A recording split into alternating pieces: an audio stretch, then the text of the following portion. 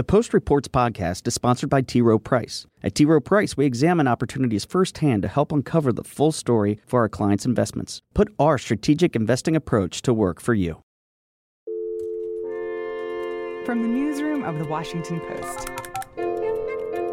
Hi there, is the mayor in? Marissa Lang with The Washington Post. Hey, it's Dawsey. I wanted to pick your brain on the Trump. Hi, my name is Jenna Johnson. This is Post Reports. I'm Martine Powers. It's Friday, December 21st. Today, White House fights on multiple fronts. The rise and fall of Michael Flynn and a medical mystery in Uganda. I am asking Congress to defend the border of our nation for a tiny fraction of the cost. The government may shut down because of a fight over border wall funding. Walls work. Whether we like it or not, they work better than anything. President Trump, you will not get your wall. Abandon your shutdown strategy. While all of that's been happening, there's been other chaos in the Trump administration. On Wednesday, Trump surprised everyone, including his own party, and announced that he was pulling U.S. troops out of Syria. And we have won against ISIS. We've beaten them, and we've beaten them badly. We've taken back the land, and now it's time for our troops to come back home. In reaction to that, the Defense Secretary, Jim Mattis, submitted his resignation in protest in a pretty scathing letter. White House reporter Josh Dawsey has been covering this chaotic week. And if something crazy happens while we're doing this, I may have to. Yeah, and this seems like it's definitely been a crazy day. On Friday afternoon, Josh and the other political reporters were running around the newsroom on high alert, watching the countdown clocks tick toward midnight. We have seen lots of drama, lots of sound and fury. How much it signifies to this point, I don't think we know, but that's what we're really trying to decipher today. So even in like the usual scale of chaos, it seems like it's been another level.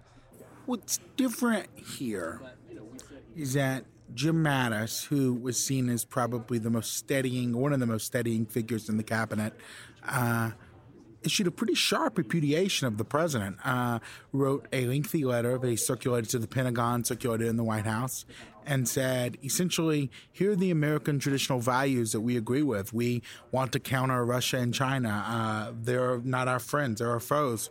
We believe in allies. We believe in keeping troops in key countries. The president does not agree with that, according to his letter. He says, and the president deserves someone who agrees with him. When you read the letter closely, what's most striking about it is that he articulates all of these things he agrees with that we've had basically in this country for 50 years of pretty orthodox foreign policy. And then he says, you deserve someone who agrees with you.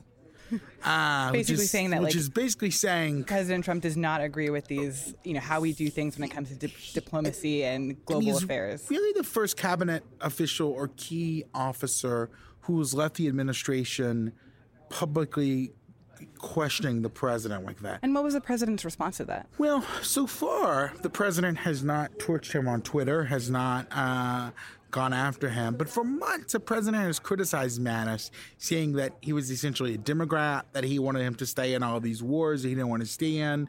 When he took office, he famously called him Mad Dog.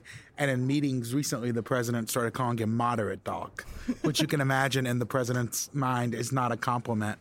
So the president had really grown tired of Mattis anyway, but the way he resigned is sure to spark some palpable frustrations. I mean, what you saw last night, too, was lots of GOP senators, Marco Rubio, others who normally are in lockstep with the president, or at least when they're not, do not go on the record and criticize him. We're pretty vehement about this one.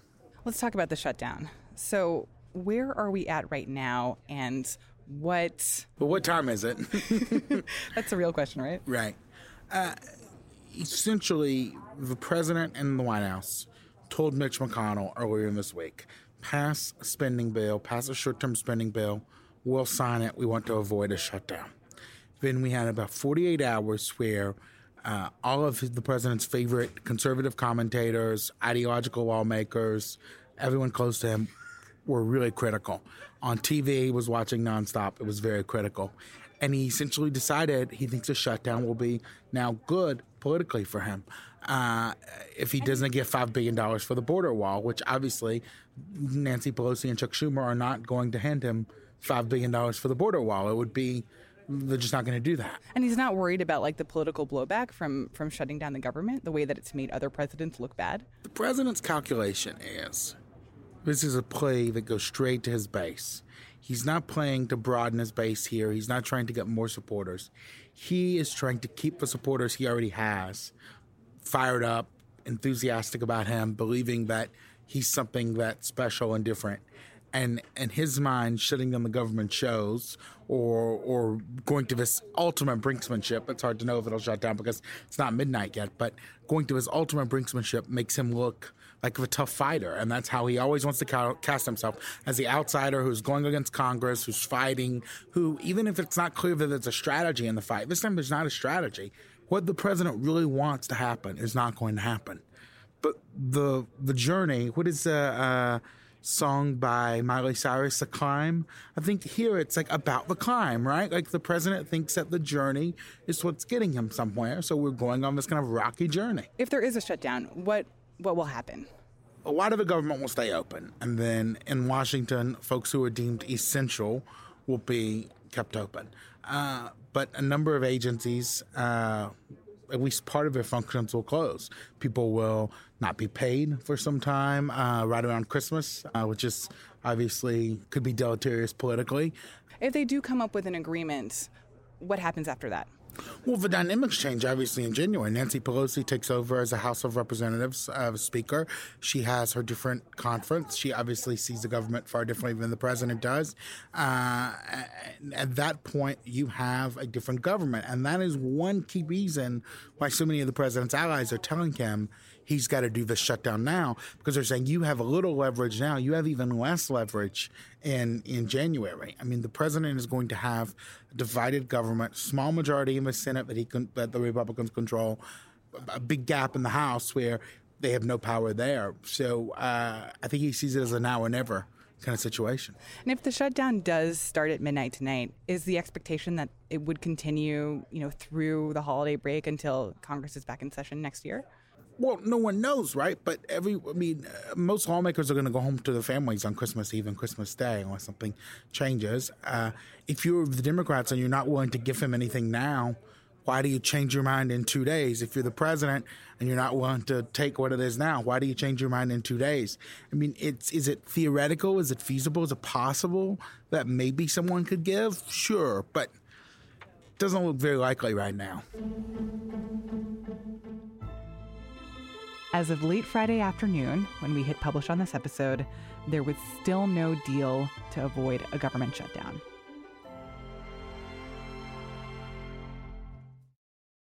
Earlier this week, if you can think back to earlier this week, Trump's former national security advisor, Michael Flynn, showed up to a federal court hearing. He was supposed to be sentenced for lying to the FBI about his interactions with Russia. But nothing went the way that people expected, and the judge ultimately chose to delay the sentencing. So Michael Flynn is still in trouble, still could face prison time, but at the moment, the court at least would like to see him cooperate more with the government, see how that plays out, and see where the federal investigation is come March. Marc Fisher is a senior editor for The Post, who was following along during the proceedings. And what really stuck out to him about that hearing was this one moment when the judge in the courtroom was talking to Flynn, who had already pleaded guilty, already said, yes, I lied to the FBI, and I knew that what I was doing was wrong. And he said, what you've done here is perhaps treasonous. The judge literally points to an American flag in the courtroom. He talks about Flynn's crimes, and then he says, quote, that undermines everything this flag over here stands for. Arguably, you sold your country out. This 3-star Army general, previously respected across the political spectrum, was now being publicly berated in court for betraying his country. That dramatic shift is exactly why Marc Fisher has spent the last several months interviewing more than 24 of Flynn's friends and former colleagues to answer this question.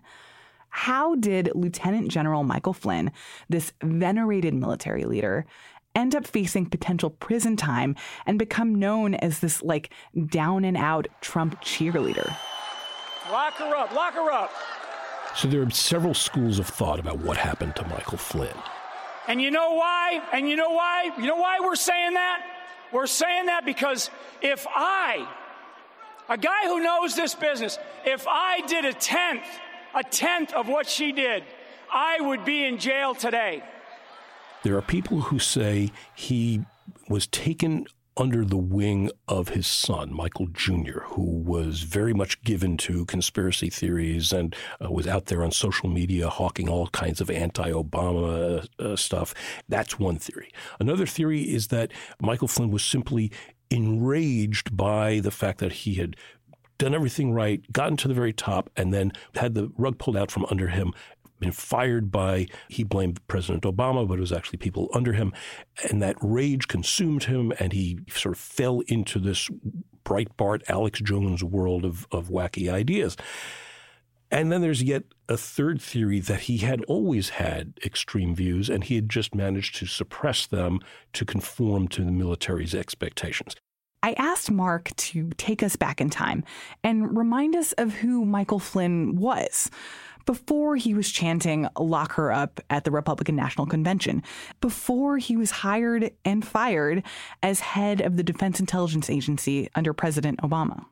Michael Flynn had spent 33 years in the Army as a very accomplished, storied officer who had been someone who not only led in the military, but he continued to do intelligence work himself. The most accomplished officers of the last generation not only respected Michael Flynn, but wanted him around them and gave him important positions in Washington.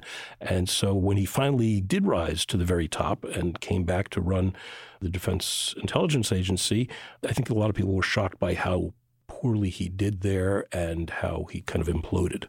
Tell me more about his time as the head of the Defense Intelligence Agency.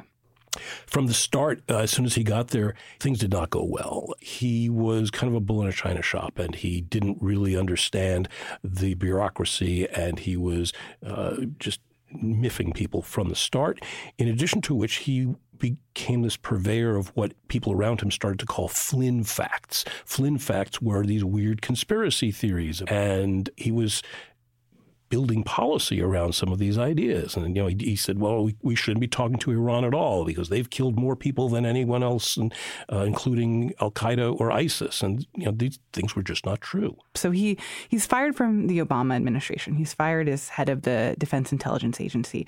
What does he decide to do next?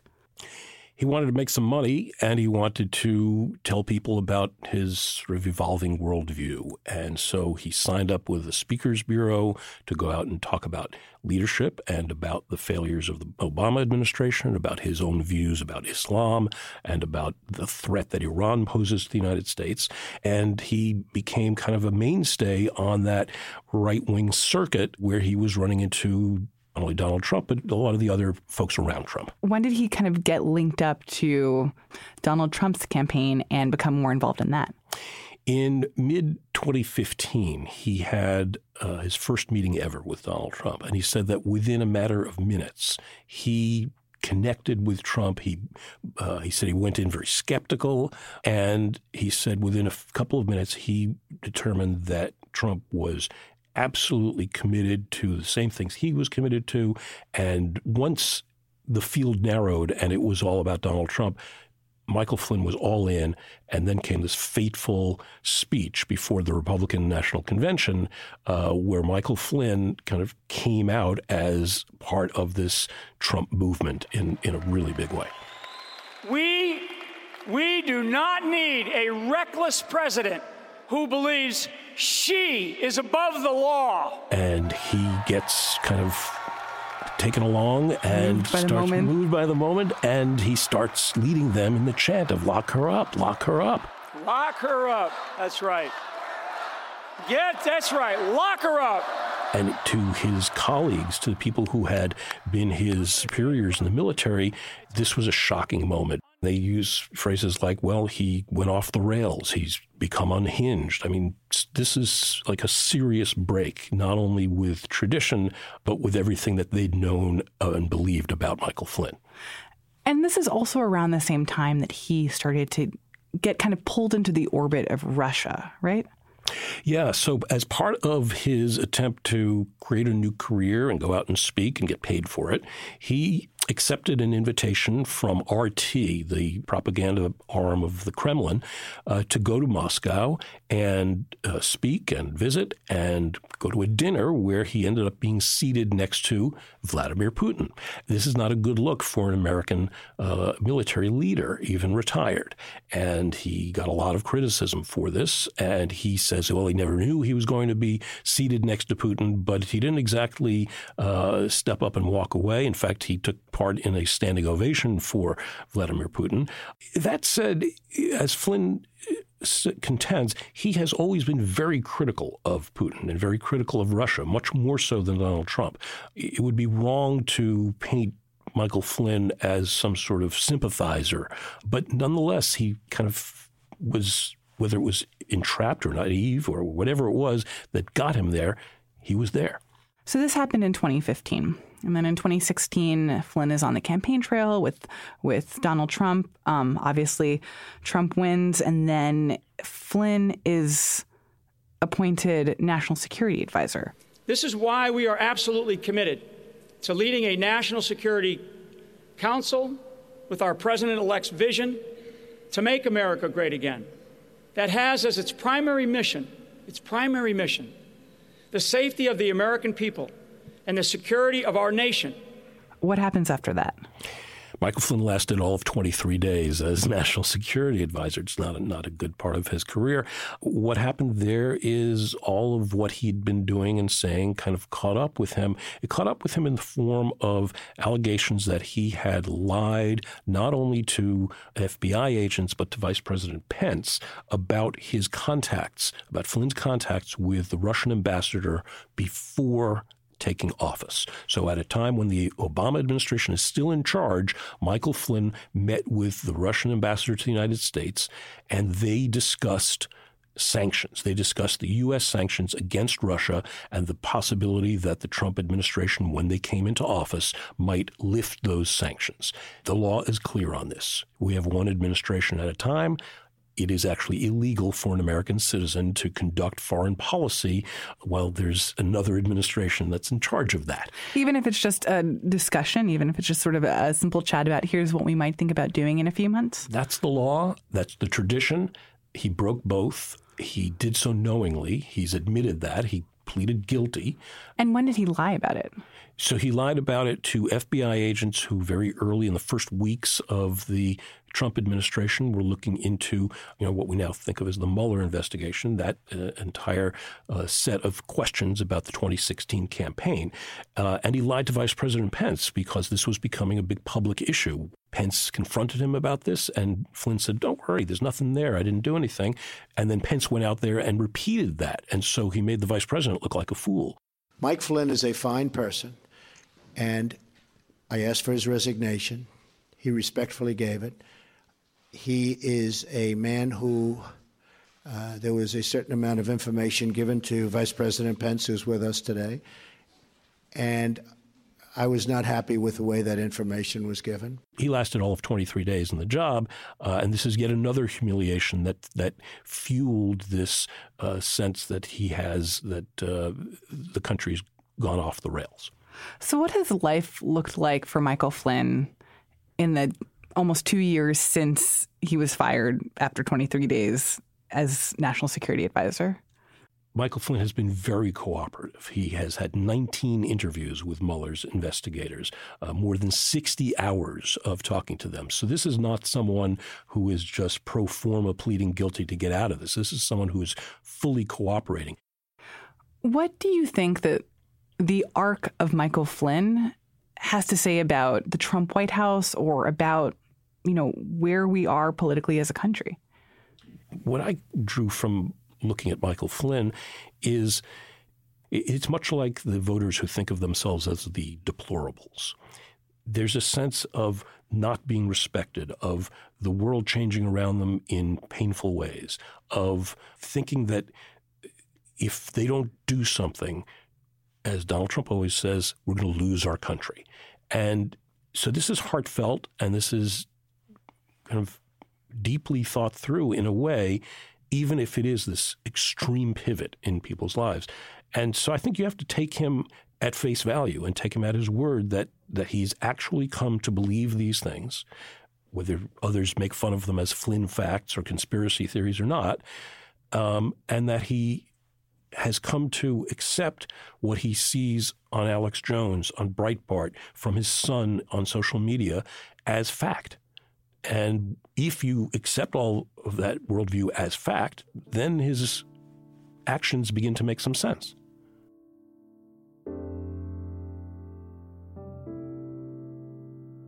Marc Fisher is a senior editor for The Post.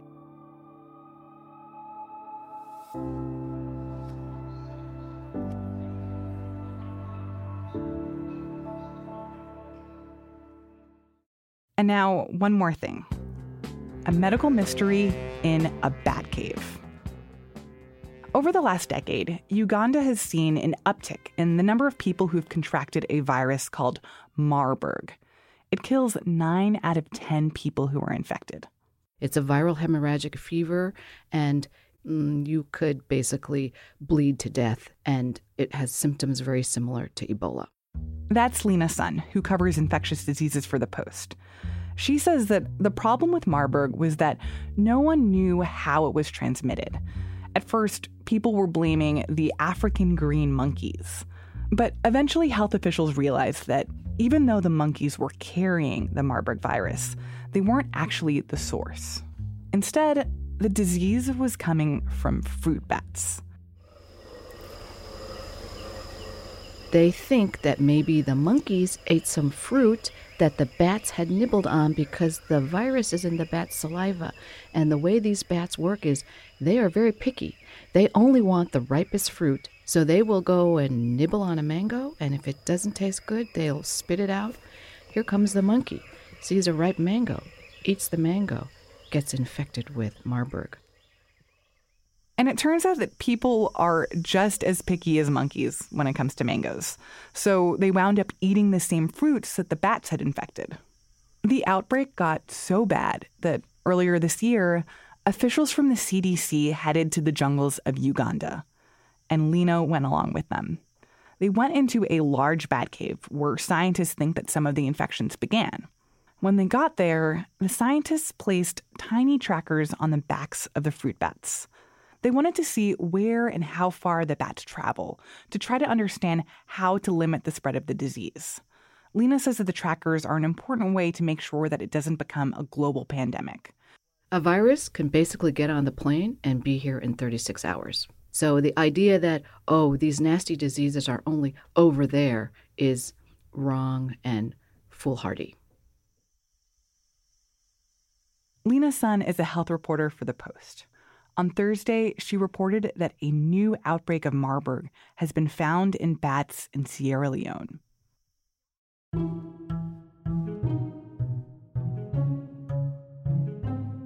That's it for Post Reports. Our executive producer is Madalika Sika. Our senior producer is Matt Collette.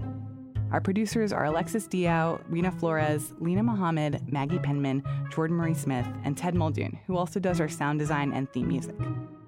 The Post director of audio is Jess Stahl.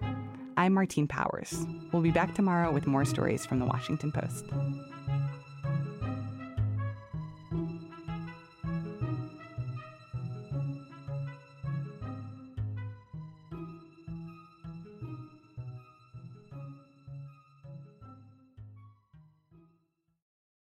The Post Reports podcast is sponsored by T. Rowe Price. At T. Rowe Price, we examine opportunities firsthand to help uncover the full story for our clients' investments. Put our strategic investing approach to work for you. The 2024 presidential campaign features 2 candidates who are very well known to Americans. And yet, there's complexity at every turn. Criminal trials for one of those candidates. Young voters who are angry. The Campaign Moment podcast from The Washington Post gives you what matters. I'm Aaron Blake, and I'm covering my 10th election cycle. My colleagues and I have insights that you won't find anywhere else. So follow the campaign moment right now, wherever you're listening.